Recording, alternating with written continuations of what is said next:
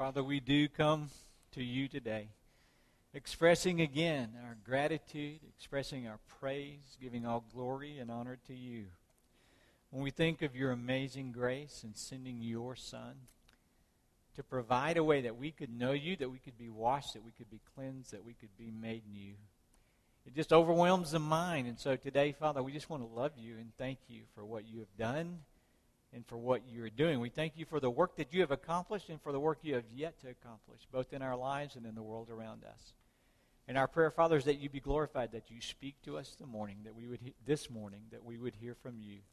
It is in the name of your Son I pray these things. Amen. Amen. Our scripture reading was from Isaiah chapter 61. It is, of course, a familiar passage. You will be aware that we have been in a series over the last 6 weeks. I hope you will be aware that we've been in a series over the last 6 weeks. But we've been refocusing on the mission and the purpose of this church. It's an exciting time in the life of Pendleton Street Baptist Church, not only because we're going to have a geographic location. We're building a building back on the West End. We get to go back to where God planted us 133 years ago, geographically. But because as a church, periodically, every church needs to come back and say, God, we want to be clear on what it is you've called us to do, what it is you've called us to be. What does your word say about us and your work in the world in us and through us? We have been re-studying or re-emphasizing the values that we hold as a congregation, the values that come from Scripture. We've mentioned 6, 3 of them that, first of all, focus on our attention and relationship to God. The first is that we worship. They are vital. We worship authentically, in spirit and truth, loving the Lord with all our hearts and souls and minds. This is the first and great commandment. But not only do we worship and know how to worship and know who to worship, we know that because of the truth that God has given to us and that He has preserved for us, the truth of His Word, truth without any mixture of error at all. It is God's eternal truth. And so we proclaim truth, God's eternal, unchanging truth, revealed in His written Word and preserved, and revealed in His living Word, the Lord Jesus Christ, the Word who became flesh and dwelt among us.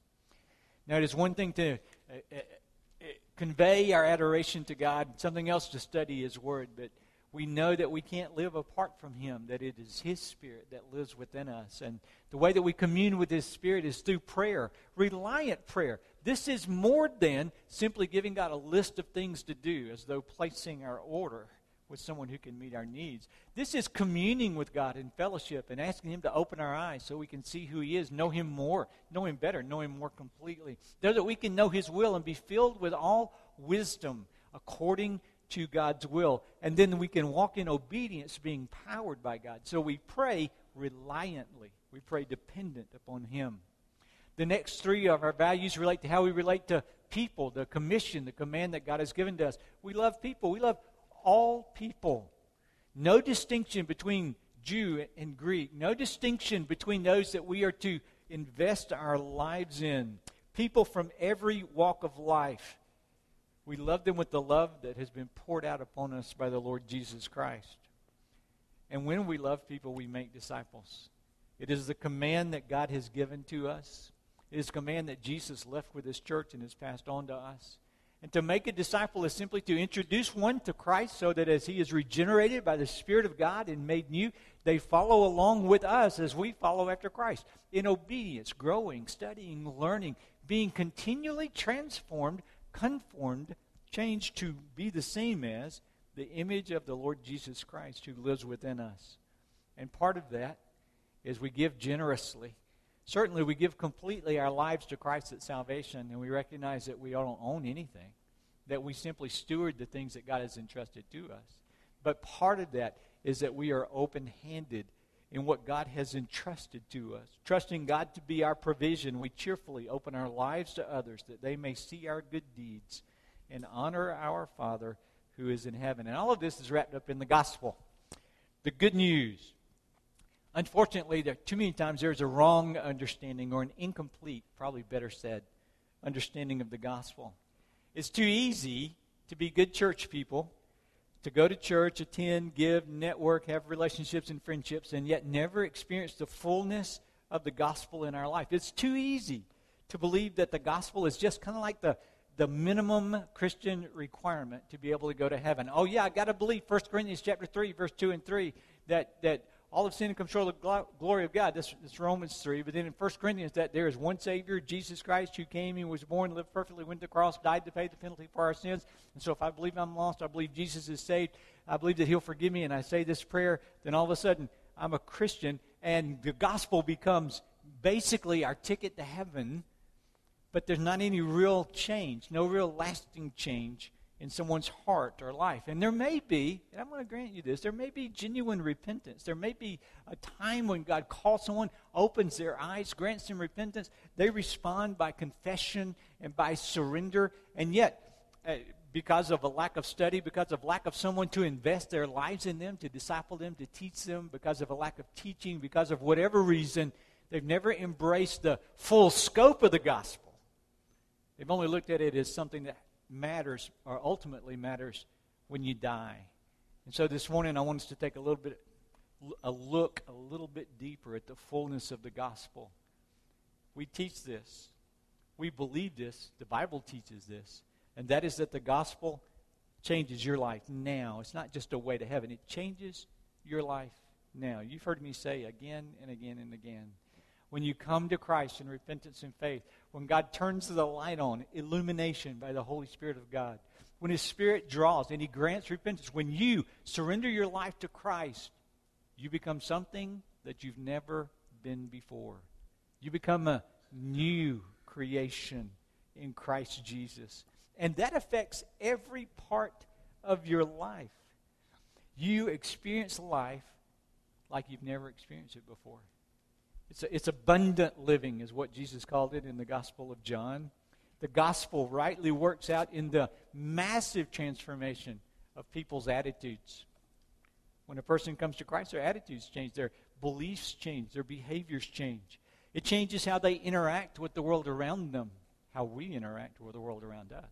It changes how we react with our family members. It changes how we conduct business, how we interact in our business life and world. It changes our families. Husbands, it changes how you love your wives. And wives, it changes how you love your husbands. Parents, it changes how you raise your children and the values that you have with your children. Attitudes that have dominated your thinking all your life can be radically transformed. Simply put, easiest way to put it, clearest way to put it, and I know put it, is that Jesus changes everything. Amen?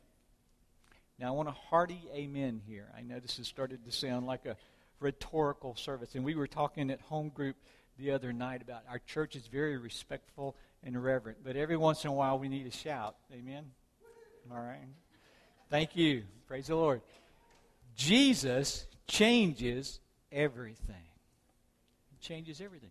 Changes our lives. Now, we've been talking about the mission of the church, the mission of this church, and why does it matter? Why are we studying this today? Because, frankly, why should I be inconvenienced? I'm saved. I'm going to heaven when I die. I'm saved. I recognize that my sins are forgiven. I'm right with God. I sing worship songs, and they bring tears to my eyes.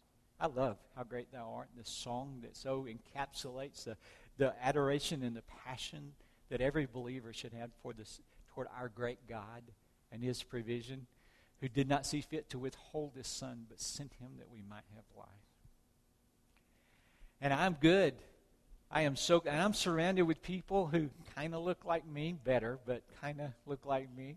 People who kind of act like me, a pretty comfortable arena of friends. I have a network. I'm not that lonely, and we can become encapsulated in comfortable Christianity. And yet the call of Christ is continually to move outside of our comfort zone. We have a mission to accomplish, and can I tell you, it's going to mean that you get up early in the morning. That excites you, doesn't it? It may mean that you stay up late at night. It's going to mean that you rearrange your budget, and if you don't have a budget, it may mean that you get one. It's going to mean that you rearrange your calendar, and aren't your calendars already so full? Don't you have so much going on and so many demands? And yet when God gives us a task and a mission to call, we are at His service. Romans chapter 6, we present our bodies as instruments of righteousness. We report for duty, and we report for duty every day, but not out. Yes, duty is important. Yes, honor is important, and honoring our commitment. But it's more than that. We are able to fulfill our duty, and we are able to respond with honor because of His life that indwells us. We have the very power of God living within us to accomplish the mission. And so this morning we're going to revisit the mission, but we're not going to revisit the mission of Pendleton Street Baptist Church, soon to be known as West End Baptist Church. We're going to look at Christ's mission. Why did He come? This morning, we've already had our scripture read. Stephen read from Isaiah chapter 61, and we have the mission of Christ given prophetically. Just to briefly go back, I want to look at those first two verses of Isaiah chapter 61, just the first two verses. The prophet is speaking, and this is a messianic prophecy, a prophecy regarding the anointed one, the promised Messiah. The Spirit of the Lord God is upon me. There we see the Trinity. We see God the Son, the me in that sentence. We see God the Father, the Lord God. We see the Holy Spirit of God anointing the Son for this task. Because the Lord has anointed me to bring good news to the poor. He has sent me to bind up the brokenhearted, to proclaim liberty to the captive. Listen to what He says. And the opening of the prison to those who are bound, to proclaim the year of the Lord's favor and the day of vengeance of our God, to comfort those who mourn, to comfort all who mourn. About 700 years before Christ was born, Isaiah recorded these words. You may know that there's a lot of prophecy about the life and ministry of the Lord Jesus Christ. But I want you to make sure, sometimes we have a distinct break in our mind that is false, and we think that the New Testament is just something new. The New Testament is not new. The New Testament is the fulfillment of the Old Testament. All of Scripture is about God's salvation through the Messiah. All of Scripture is how lost people can be saved, and God's plan to bring that into reality. And this text is the mission statement of the Messiah, the promised deliverer, the anointed one. And it has all three members of the Trinity in its introduction. Now, unless you be in any doubt whether this is literally Jesus' mission statement, I want you to look at a corresponding passage of Scripture. Go ahead and open your Bibles to the Gospel of Luke. The Gospel of Luke is going to sound strangely familiar if you've not been there recently. The Gospel of Luke, the 4th chapter.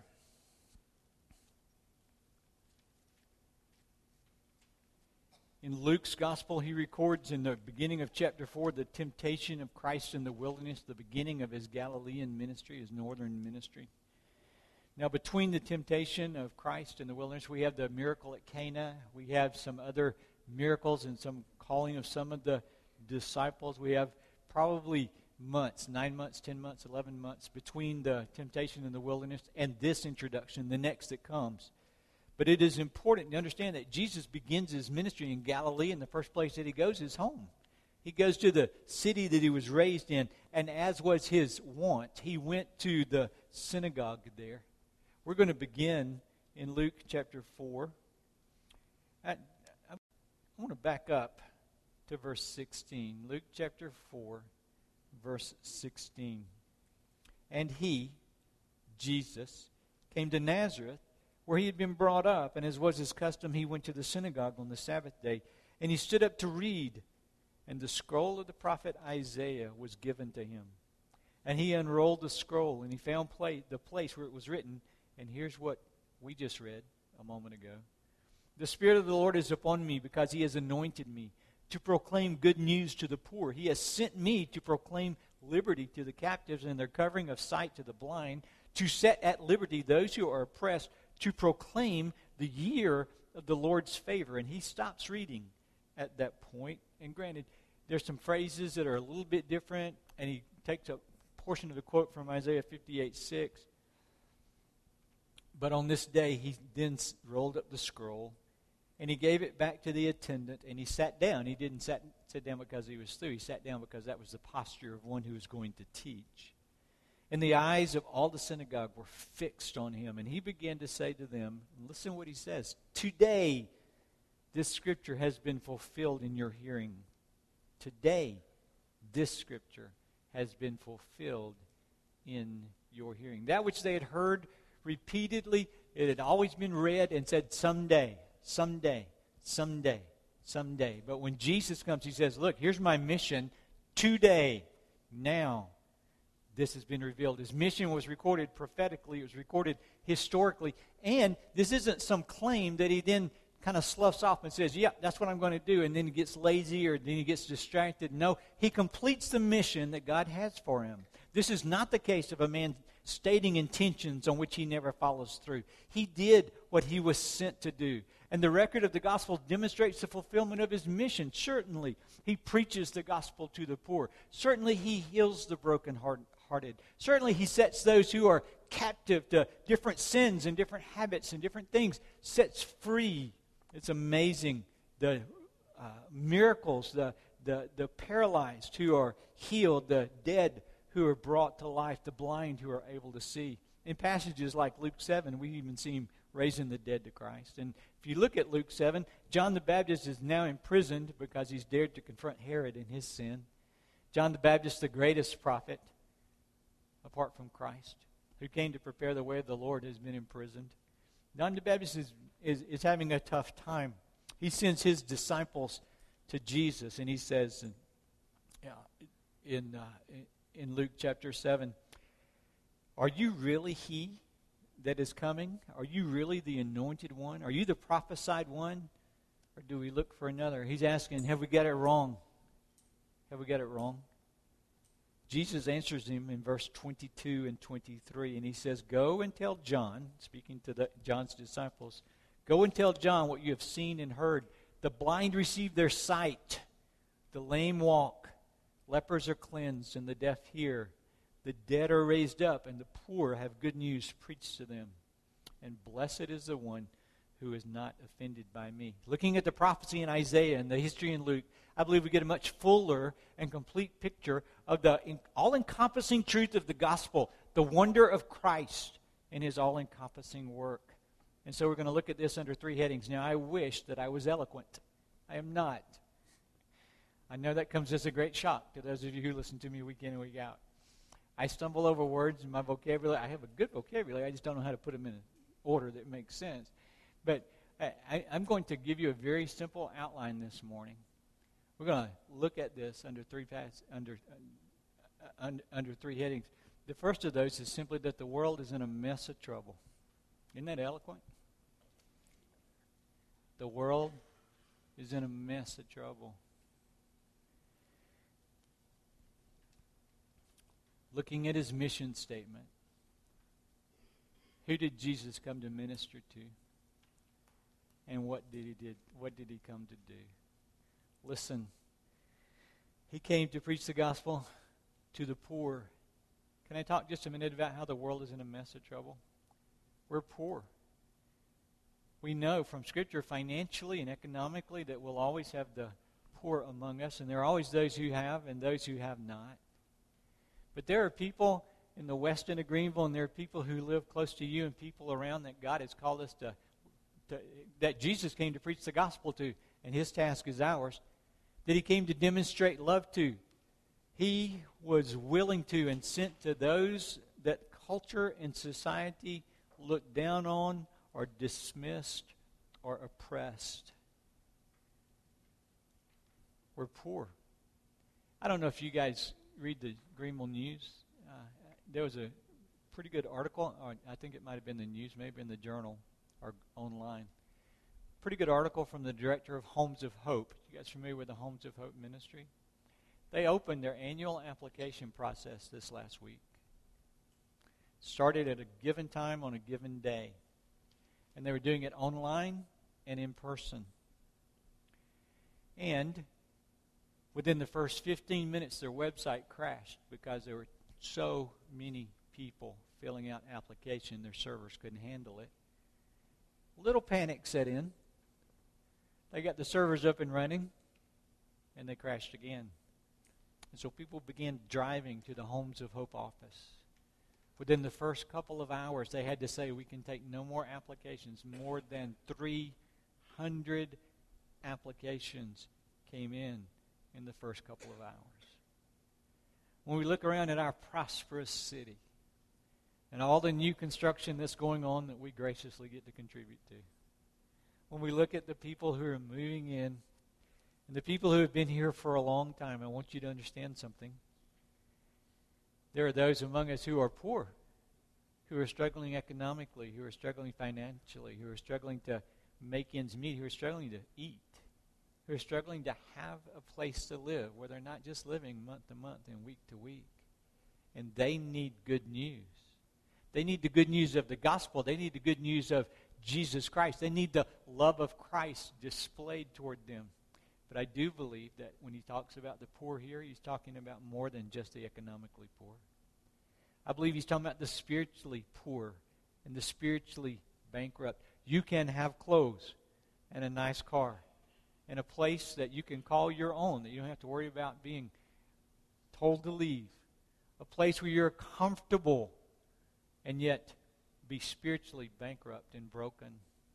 A place where you might be economically feeling secure, like the rich man told about in the Gospel of Luke, who had a successful economic year, and he said, I got a nice place, and I'm out of room to store my goods, and so I'm going to build bigger barns, and I'm going to store more goods, and I'm going to compliment myself on my success, and I'm going to enjoy it to the fullest, and I'm going to eat what I want to eat as much as I can eat, and I'm going to drink and enjoy drink to its fullest, and I'm going to be merry in this life. And Jesus called him a fool. A fool. Not because he was physically wealthy, but because he was spiritually broke. Tonight your soul shall be required of you. And there you would stand before a holy God, empty-handed, broken. Gee, we are poor. We are poor. But more than that, we're brokenhearted. He comes to heal the brokenhearted. The word brokenhearted here is suntribo. It means one who has been crushed or shattered. Have you ever sat by someone and they said, I just feel shattered? I just feel broken. There's so much brokenness in the world today. Listen. There are wives who have been abandoned by their husbands and husbands who have been abandoned by their wives, or broken relationships and unfaithfulness. There are bereavement, where someone that you love and cherish has died and gone away. There's all kinds of brokenness. Brokenness, everything from the conviction of sin, where you are languishing in habits, and the brokenness of vice and immorality and spiritual bankruptcy, right up to emotional brokenness and mental breakdowns. Broken relationships, betrayals, abandonment, loss of status, job, security, loss of reputation, grief. We had some work done over at our offices this past week. Reconcile Community Church was having some work done. And they called us and they said, you guys used an electrician. We need some electrical work done. Can we get his contact information? And we gave it to him, and so they called Gary. We saw Gary last winter when he was preparing the electricity in our office, and I hadn't seen him since then. Came walking to my office door last week, and I looked at him, and he didn't look like the same guy. Have you ever seen somebody that's changed so much that they're almost not recognizable? He had lost about 30 pounds. His cheeks were hollow. His hair was, let's just say, unkempt. He had hair. That's a win, but it wasn't combed. And he had this hollow look in his face, and he said, we got work to do. I'm not sure who to talk to. Are you the one that called me? And I said, no, Gary, it wasn't me. It was downstairs. I'll take you downstairs, and I'll introduce you to him. I said, how are you? And he said, it's the worst time of my life. I've not done hardly any work since April. In April, my wife and I were riding motorcycles down the road, and a careless driver hit us, and she died. And I don't know what to do. Hardly working at all. Sometimes, hard to put one foot in front of the other. Get up and go to work on the job. And I just want you to know something. There are broken-hearted people for different reasons. Some of their own making. Sometimes nothing to do with their own making. That we pass. We live in a world of broken-hearted people.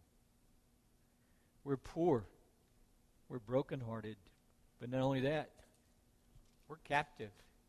You know what it means, the word captive here? By the way, it comes from two Greek words, which means first one is spear or weapon, and the second is to bind, and it means to be taken captive from the outside. A captive is someone who has been taken by the will of another. I believe it's what Paul talks about in 2 Timothy when he says, listen, you need to, he says that he was preaching that people might come to their senses and escape the snare of the devil, having been taken captive by him, by Satan, to do his will. Do you realize people can be taken captive by Satan?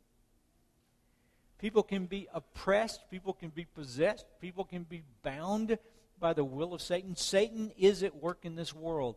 And there has been a great explosion of occultic activity in our society that has become socially acceptable and normal. As a matter of fact, the media enhances this. At least takes down barriers, takes down normal warnings. I got a warning in my inbox the other day about a new cartoon. I think it's from Disney called Little Demon.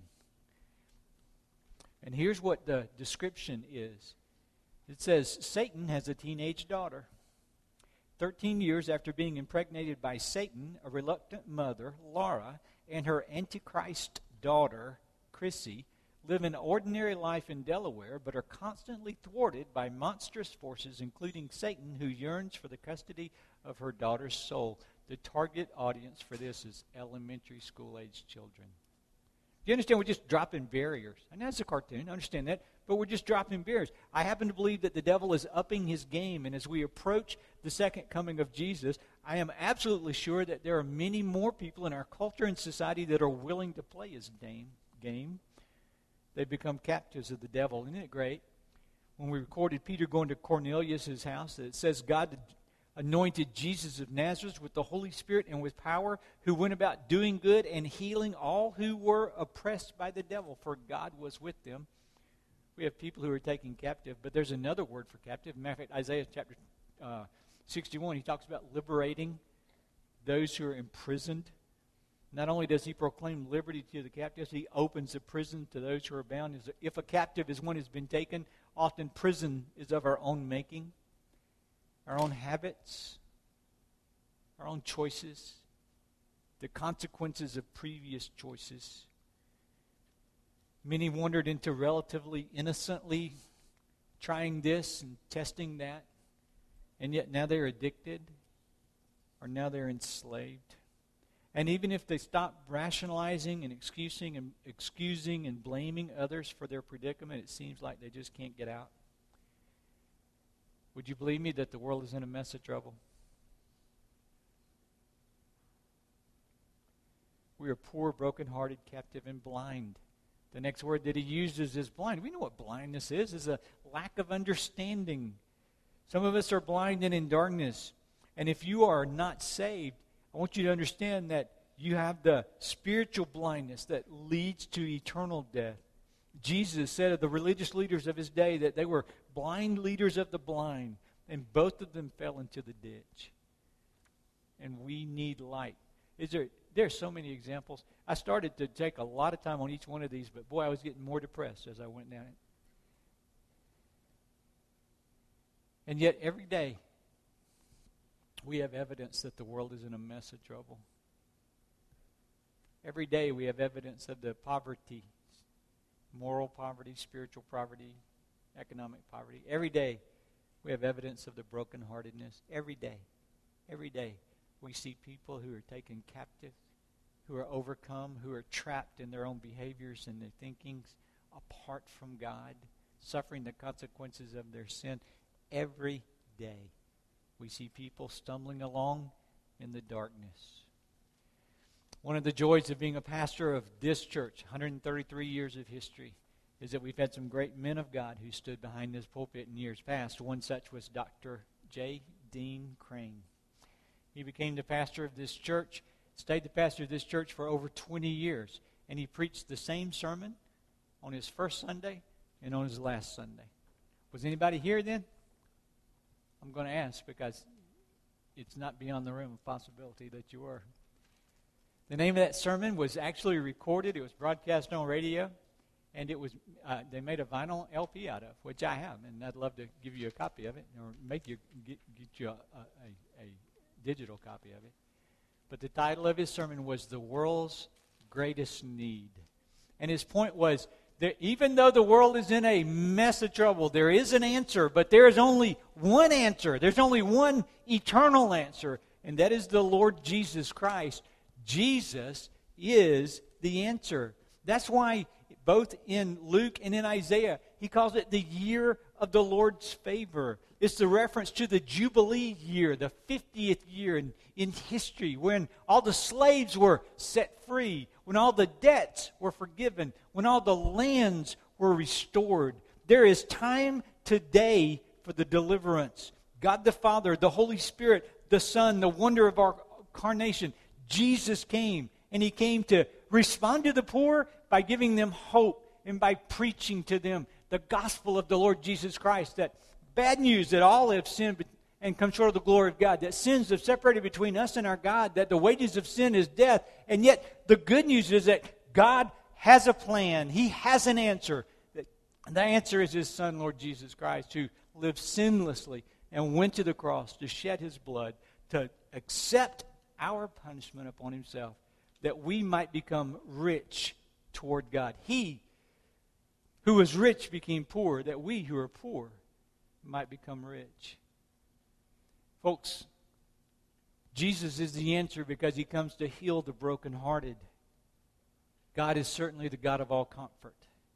God is certainly the God who grants peace. God is certainly the God who grants security.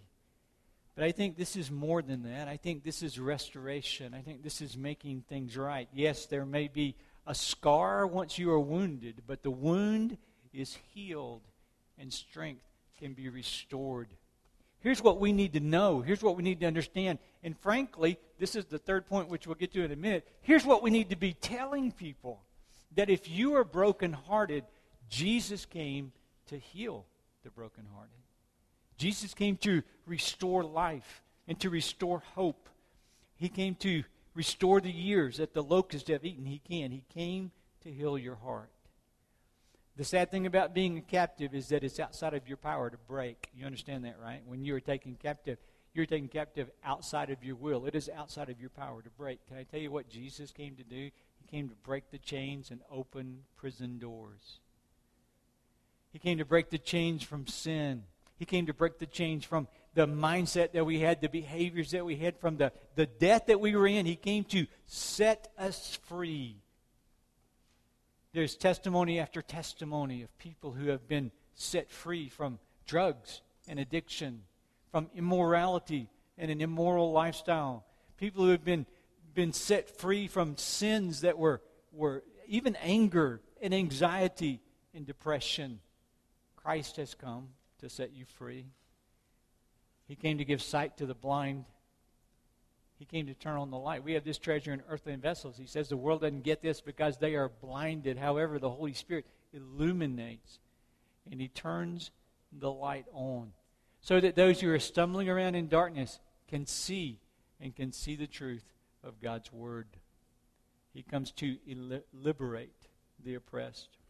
I want to share with you a brief testimony from a young lady named Emily. She writes and says, my struggles were with anxiety and depression. It began in childhood and worsened in my teen years. I had very few friends. I had none that lasted. I had to take medication prescribed to me. My mental issues would have their ups and downs. And then in June of this year, she's speaking as a 21-year-old, I started to go to church with a friend. There I heard about Jesus. There, Jesus changed my life. I cannot describe what coming to him has done for me. It is nothing short of a miracle. She goes on to say, I'm still not 100%, but the most important thing he has done for me is he has given me hope. I know everything's going to be okay because I have him. I find that every day I'm getting better and better. I no longer have panic attacks. I've not had one since July after suffering for over 7 years with them. I've learned that the Lord fights for you, that the Lord fights with you.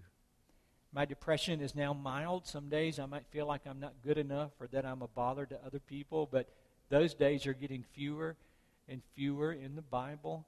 I find a new identity. There is so much hope that can be found to anyone struggling. In her testimony, she says, so I'm telling you, open up your Bible and read. The Lord cares for you. He loves you and He wants you to be okay. Reach out to your church community if you're struggling. They will pray for you and they will care for you. Do you see what I mean about the depth of the gospel? Do you see what I mean? A lot of times we think that the gospel is Jesus died on the cross for us, and He did. Jesus paid the penalty for our sins, and He did. And all we have to do is believe. We have to, at a minimum, belief that commits our whole life, belief that yields ourselves and surrenders ourselves, and He comes and He gives us life. And He deals with our life today. We are distinct from people who don't know Christ. We are the ones who should be experiencing richness in our walk with Christ and generosity in our dealings with others. We're the ones who should be so in love with Him because when we went through those periods of brokenheartedness, He held us. He comforted us. He strengthened us. And He encourages us. We're the ones who can give testimony to the fact that once I was bound and captive to this thinking or this behavior or this habit. And in Christ, now, today, He has and is setting me free. And yes, I know I'm going to heaven when I die. And yes, I know that He has prepared a place for me. And yes, I know that there is coming a time when there's no more tears and no more sorrow and no more pain. But I can know Him now. I can experience Him now. I can experience the fullness of what it means to be made new now. I don't have to just limp along through the life as a believer. I get to experience abundant living in Christ today. And it's great truth. Now, you know as well as I know that the gospel is not a prosperity gospel. It does not come to Christ and your bank account becomes full. It does not come to Christ and all your heartaches just magically disappear. His promise is more than that. It's better than that. His promise is that He becomes responsible for your care, for your well-being, for your sufficiency. And as you turn to Him and look to Him and depend upon Him, He fulfills you. He completes you. He becomes increasingly your life. Listen, the world's in a mess. And Jesus is the answer. Can I just tell you something? We need to look at Christ. Christ needs to be exalted in all that we do because that's what this is about. That's what world history is about. That's what our life is about. That's what we as a church is about. I want you to know that His work goes on. He's worthy of our life. I'm not going to take the time this morning. It's all in my notes. I'd be happy to share it with you. Acts 26, when Paul was giving his testimony to Agrippa, Paul says, Jesus met me on the road to Damascus, and He gave me a mission. And when He's describing the mission to Agrippa, you'll see many of the same phrases that we find in Luke chapter 4 and in Isaiah chapter 61. And it is the same truth that Paul's mission was to present and to preach the good news of the gospel that changes life and gives sight to the blind. But you also find in Acts chapter 1, when Luke is writing the history of the church, he says the work that Jesus began, He now continues. And we have Acts chapter 1, verse 8, that we're to be witnesses. In Matthew chapter 28, the Great Commission that we looked at when we were studying what it means to make disciples. Here's what I want you to know. Christ is worthy of our life. Christ is worthy of your inconvenience. Christ is worthy of your money. Christ is worthy of your time and your calendar. Christ is worthy of all of your resources. And when you are filled with the life of Christ and the presence of Christ and the power of Christ, you know what you're going to do? You know? You're going to preach the gospel to the poor. You're going to be used by God to speak comfort and presence and invest your life so that you can be used by Him, a channel through which He heals the brokenhearted. You're going to come alongside of people who are struggling. They have been taken captive externally against their will, or they have submitted willfully to captivity, not knowing that they were walking into a prison that they can't get out of on their own. And you get to tell them about Jesus Christ who sets the captive free. You get to talk to the intellectually and the spiritually blind. And folks are everywhere. Don't believe me? Go look at Facebook or Twitter. Go listen to the news. Go listen to the podcast. There are people who are making all kinds of ridiculous claims that have nothing to do with Christ or truth, even in the name of Christ. And they need you to be used by the Holy Spirit to help turn the light on, to teach truth, to speak truth lovingly and yet uncompromisingly into their lives. Christ has a mission, and his mission is ours as he lives his life in us and through us. Why are we inconvenienced? Because he's worthy. He's worthy. I don't know where you are, but I know that if you're not in Christ, you're in a mess of trouble. Isaiah chapter 61, there's a phrase in that verse that's not quoted in Luke chapter 4. You know what it is? To preach the good and pleasant day of the Lord, the time when there's the opportunity to be saved. But also, in Isaiah, he says, and to preach the day of the vengeance of God. There is coming a day when we will all stand before God and give an account. And there are only two things that we can say. I have trusted in Christ, and Christ has paid my way. He has made provision for me, and I am his, and I stand before you in Christ.